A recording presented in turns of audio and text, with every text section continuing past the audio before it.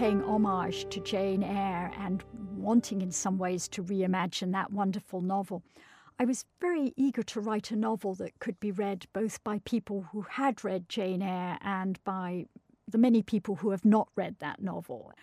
So I was concerned to include both kinds of readers. I didn't want to irritate the Bronte fans, but I also didn't want to exclude those people for whom Charlotte Bronte was not in their pantheon. That was author Margot Livesey talking about her latest novel, The Flight of Gemma Hardy. She'll be reading from it and discussing it this Saturday at the National Book Festival.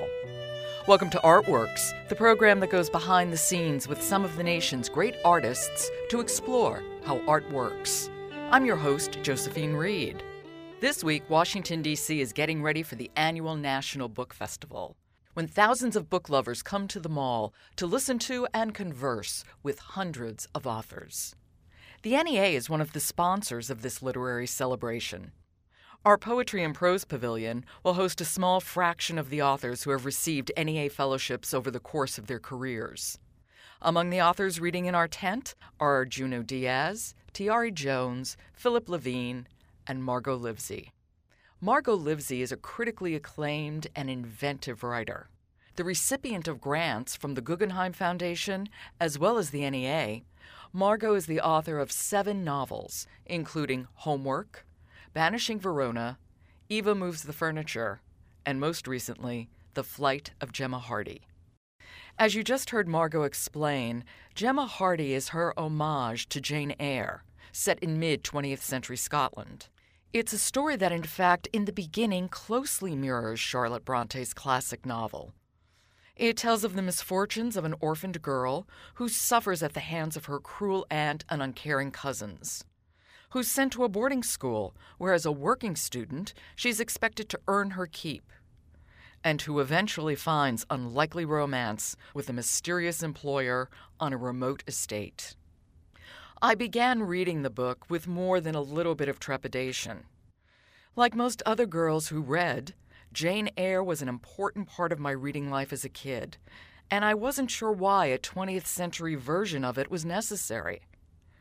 But fairly early on, The Flight of Gemma Hardy and Jane Eyre diverge, and Gemma becomes absolutely a heroine unto herself, and it's her story that unfolds so vividly. I was lucky enough to speak with Margot Livesey, and I began by asking her the obvious question about The Flight of Gemma Hardy. Why did you decide to reimagine Jane Eyre in a 20th century setting? Besides having entered into some sort of peculiar mental state, some peculiar hallucinatory state, I think part of the reason was, as you just said, Jo, Jane Eyre was one of the first chapter books I read as a child. I completely identified with Jane, even though I didn't understand lots of what was happening. I loved it. I entered into it so fully. And certain scenes in the novel, I'd have to say, are more real to me than events in my own life. I can remember more accurately Rochester falling off his horse on the ice at Jane's feet than I can remember a party I went to when I was 18, say. But I had never thought for a moment of trying to reimagine Jane Eyre until I went to a book club here in Boston, and the room was filled with passionate readers who had all read Jane Eyre. Many of the people in the room had read Jane Eyre several times. And we had such a wonderful, lively discussion about the novel. And part of the discussion was about why does this novel, after 150 years, still speak to us so passionately and reach so many readers and stay with readers long after they've closed the book, which is not true of lots of other books that we love while we're reading them. And I drove home that night thinking about Charlotte Bronte's amazing accomplishment and how she brings together in Jane Eyre what I would say are two of our great archetypes, the pilgrim, Jane going out into the world to find herself and her fortune, and the orphan, which is also, I think, in some mysterious way, one of our great archetypes. I mean, so many beloved books are about orphans. And in the days after this book club, I found myself sort of making notes and thinking about it and thinking about Bronte's great question, how is a young girl, a young woman of no means and no family as far as she knows, going to find her way in the world? And it still seemed to me a really interesting and a really pressing question. And with that thought in mind, I thought, well, if I was going to ask the question again, when would I set the novel? And at first I thought about setting it, much closer to the present. But when I stood back and tried to put my sort of novelist's hat on rather than my reader's hat, I thought that it would be particularly appropriate to set it in the 1960s, just before that great wave of feminism broke over both Europe and America. And why then? Well, I liked the idea that the reader would know, even though Gemma does not, that she is growing up into a time of many more possibilities for women. When I was growing up in 1960 Scotland, middle-class women, really, there were really three professions open to them.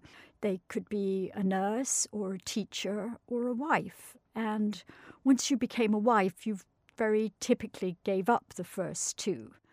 And all of that was just going to be so radically overturned by the mid-70s for many, many women. And I also recognised that part of the enduring appeal of Jane Eyre is the way in which Charlotte Bronte very skillfully stole from her own life. And I thought, well, if I set the novel in a period that I had lived through when roughly the same age as my heroine, then I could steal as well. And that might be a way of getting some small part of what Bronte accomplishes into my own book.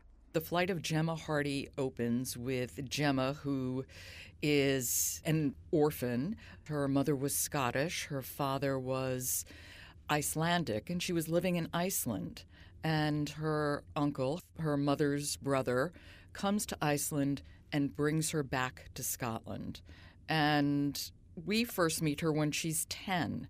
And her uncle, who had been very, very kind, has died very suddenly, very tragically. What happens then?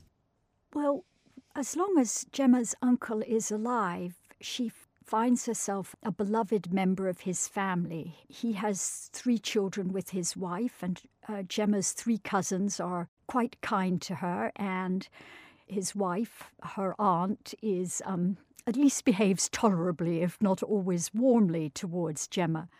But when her uncle dies, she suddenly realizes that she isn't an insider in this family. She, even after 7 years, is still an outsider, and that really becomes painfully apparent. A kindly doctor who thinks he is doing a good thing recommends that Gemma be sent to a boarding school because he sees that she's a very smart girl, but a deeply unhappy one. And Gemma at first has great, great hopes for that boarding school, but things don't quite turn out the way she had hoped. Yes, throughout Gemma's journey, if you will, a number of people sort of step in offering advice or counselling or thinking they know what will be best for her. And this kindly doctor is the first of these people to intervene, as it were. And he's right in a sense that education is the best possible escape for Gemma, but unfortunately picks the worst possible institution for her, a school called Claypool School, which I'm afraid is a reimagining with much exaggeration of a very difficult girls' school that I myself went to in the borders of Scotland. Well, yes, you do say in a note that you steal from your own life. Is this one of the ways that you did when you described that school? I did very flagrantly, Jo, and when I went back to do research and to make sure that I just got all the details of the school buildings correct, I discovered that it had been razed to the ground. So I'm afraid that shamelessly licensed me to imagine wildly. I found this so interesting, Margot, because in the beginning, I thought the entire arc of the novel was resembling Jane Eyre very closely, down to the opening on the rainy day, sitting in the window seat, reading a book about birds, etc., etc. But at a certain point, something happens, and you created a character who might be very much like Jane Eyre, but who absolutely became herself. And I'm still not sure how you did that. I love that you say that, Jo, and it's a perfect way to describe what I hoped I was accomplishing. I knew, even as I sat down to start this preposterous undertaking, that I was not trying to do what, for instance, Jane Smiley did in A Thousand Acres. In A Thousand Acres, Smiley transports really every scene of King Lear to a farm in Iowa. And I knew that I had no interest in even attempting to do that for Jane Eyre. So I was trying to signal to the reader, really from the opening pages, that on the one hand I was paying homage to this beloved novel, but on the other that Gemma would be very much her own person, her own heroine. And that was one part of the reason why I gave her her Icelandic heritage, to plant the idea that she was going to make her own journey in the reader's mind. And why Iceland, of all places? You know, I auditioned various countries because as a possible place for Gemma's father, and I thought I had several things in mind. Iceland used to be part of the old Viking Empire along with Scotland, so there have long been links between Scotland and Iceland. I wanted to pick a country that was small enough that you could actually hope to find your ancestors if you decided to do so. And because the population of Iceland is still only a little over 300,000 people, and they keep very good records, people there are actually very aware of their lineage. So for that part of my plot, which I don't entirely want to give away on the air, I thought a small romantic country was a good choice for Gemma. And I just would like to return to the school, to Claypool. She is there as a working girl, and we see class issues. It's a strand throughout the flight of Gemma Hardy, I think. Absolutely. I mean, class is very much at the heart of Gemma's life and of her difficulties, as it was, I think, for Jane Eyre, and as I think many British writers have shown on the page. I think that the idea of the working girls comes very much from my imagination, but it was the case that at this quite posh boarding school, for 1 week every term, we all had to help with housework and chores. And it was the case that many of the girls were quite wealthy and, to my mind, quite stupid. or at least, perhaps I should say, they didn't exert themselves intellectually.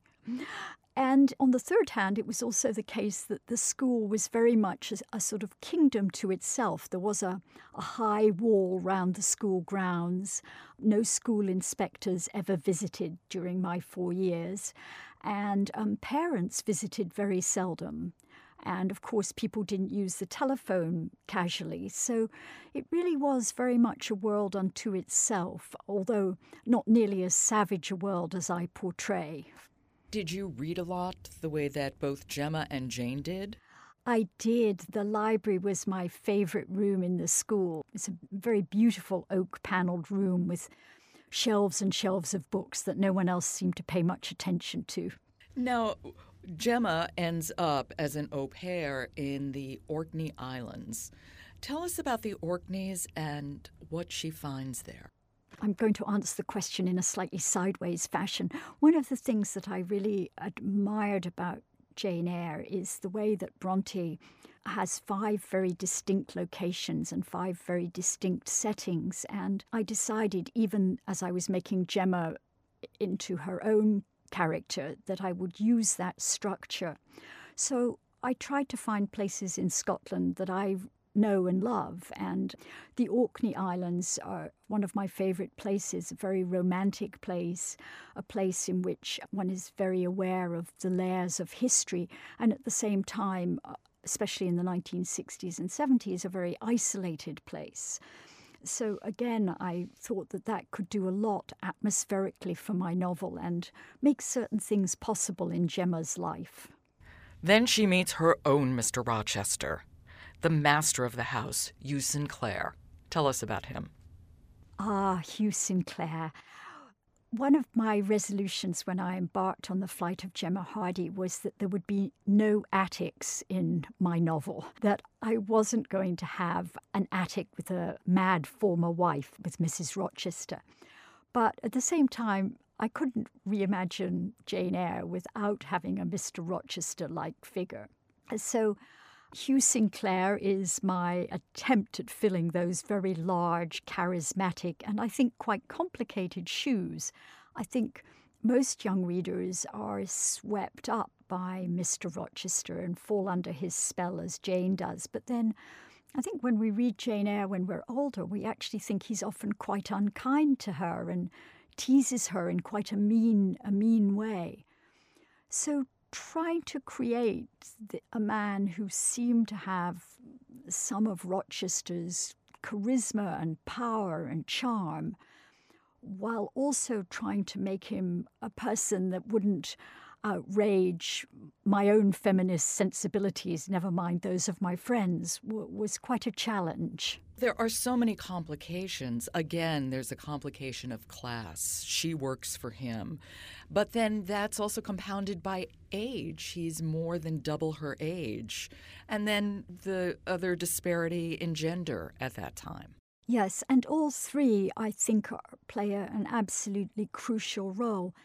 My own reading of my own novel is that the first attempt at marriage, and I don't think I'm giving anything away in saying this, has to fail because really Gemma is too unequal to Hugh Sinclair. They could never have a really good union when she is so far from being the independent being she aspires to be. Yes, exactly. And because of a lie that she simply cannot bear, she separates herself from you and begins another flight in which she does come into her own more, after great difficulty.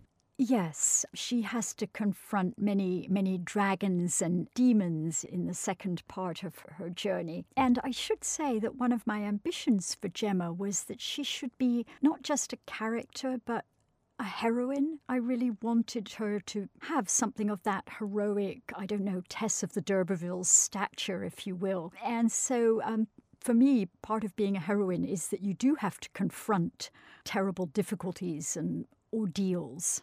Are you drawn to literary gambles?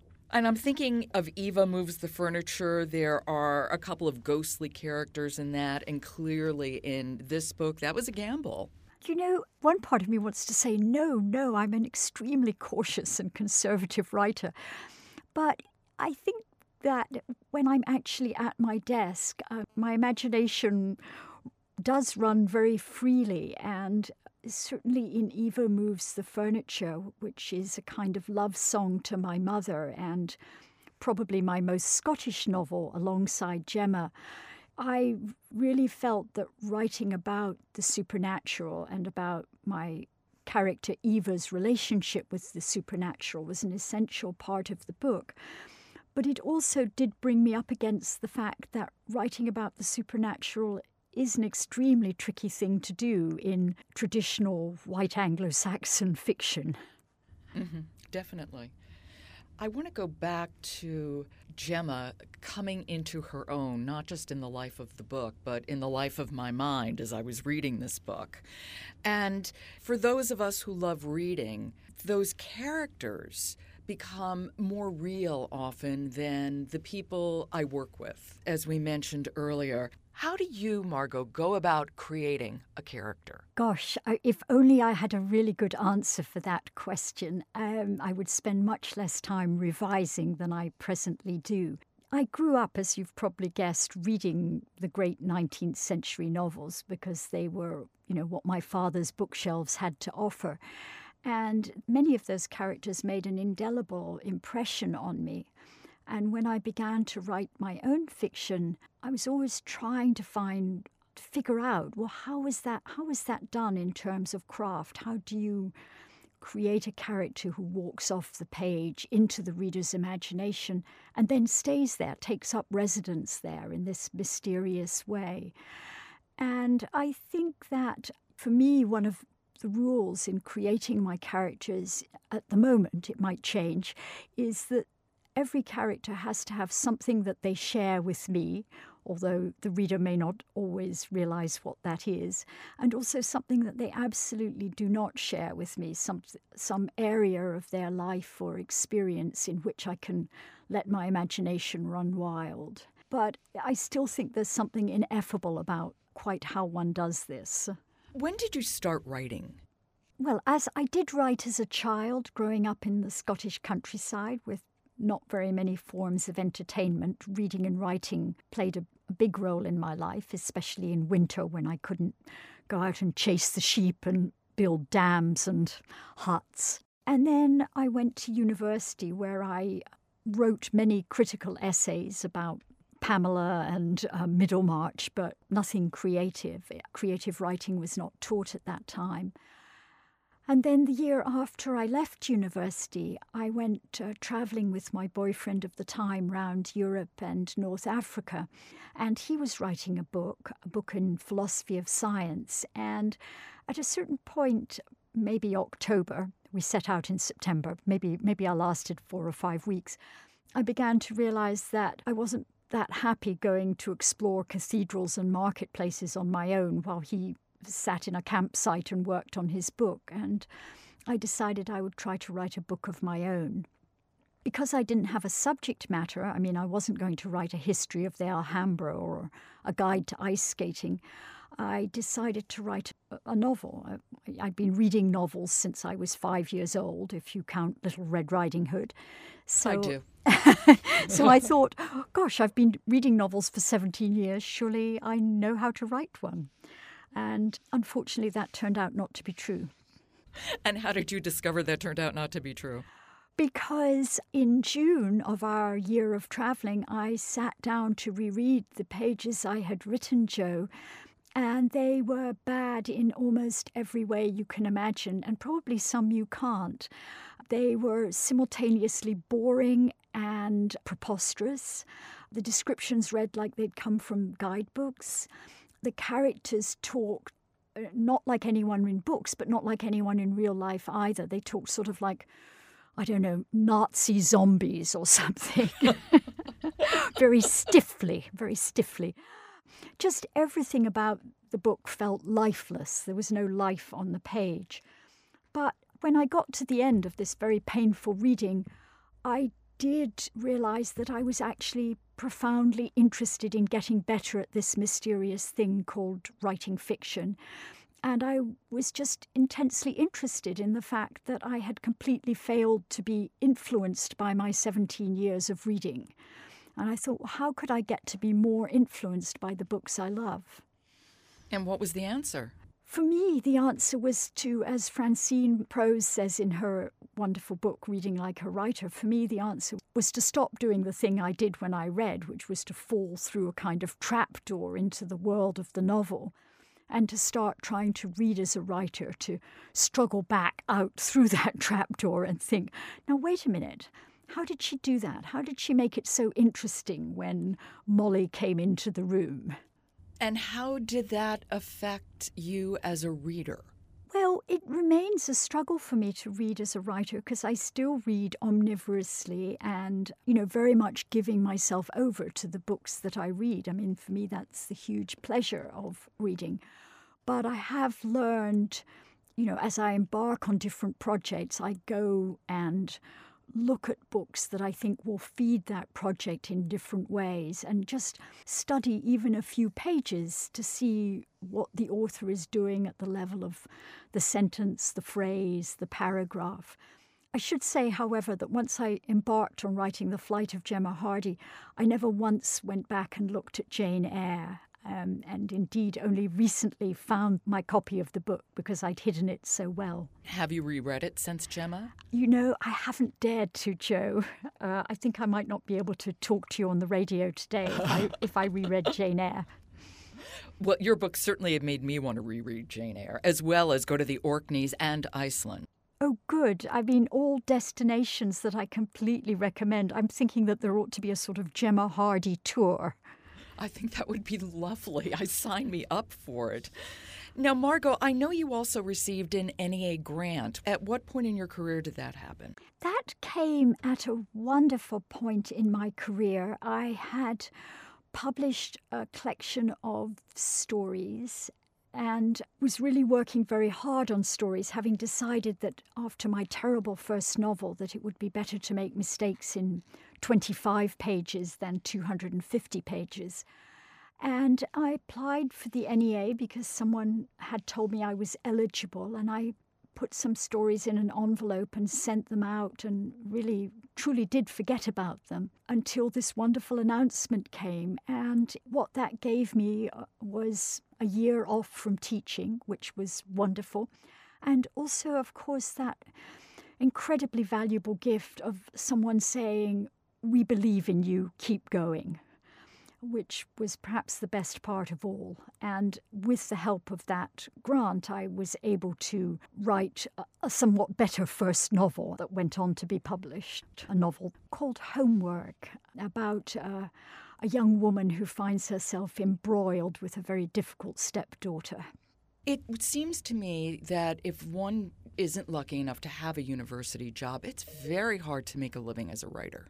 I really think that that's the case, and I feel deeply fortunate to have institutional support because I don't think I would be very successful if I had to do the kind of journalism that many writers do manage to do to support their literary work, or if I alternatively was writing novels very much to a deadline. At the same time, I very much admire people who do that kind of writing and work in that kind of way.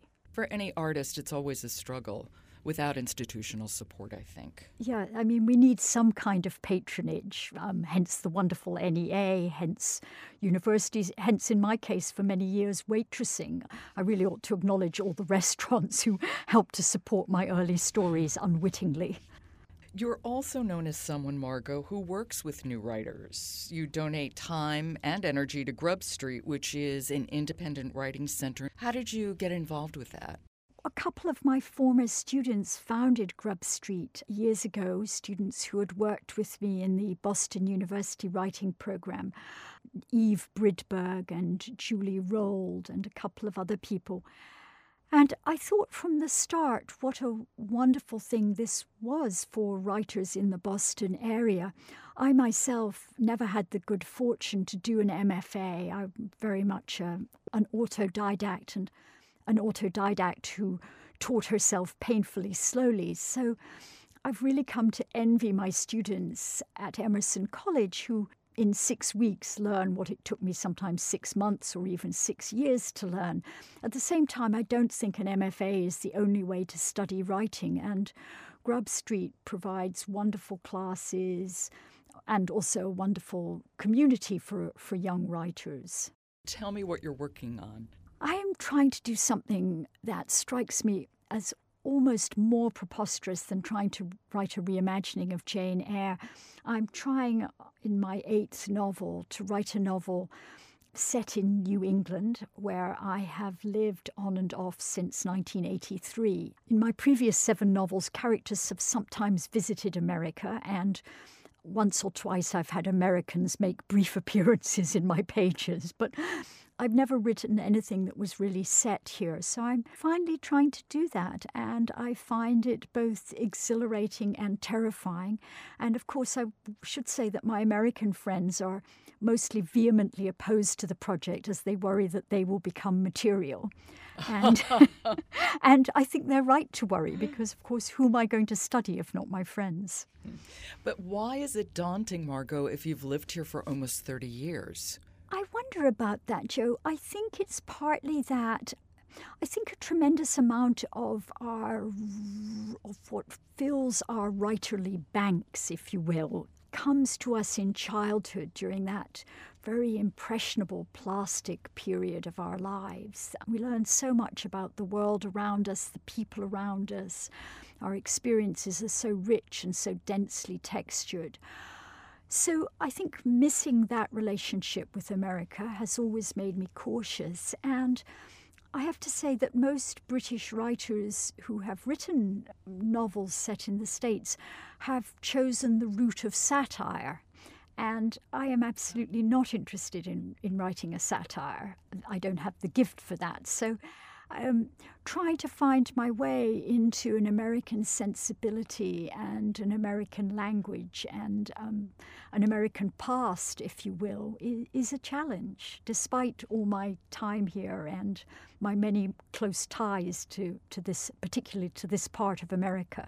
Well, I look forward to it whenever it comes out. Thank you, Margot. Thank you for giving me the pleasure of your book.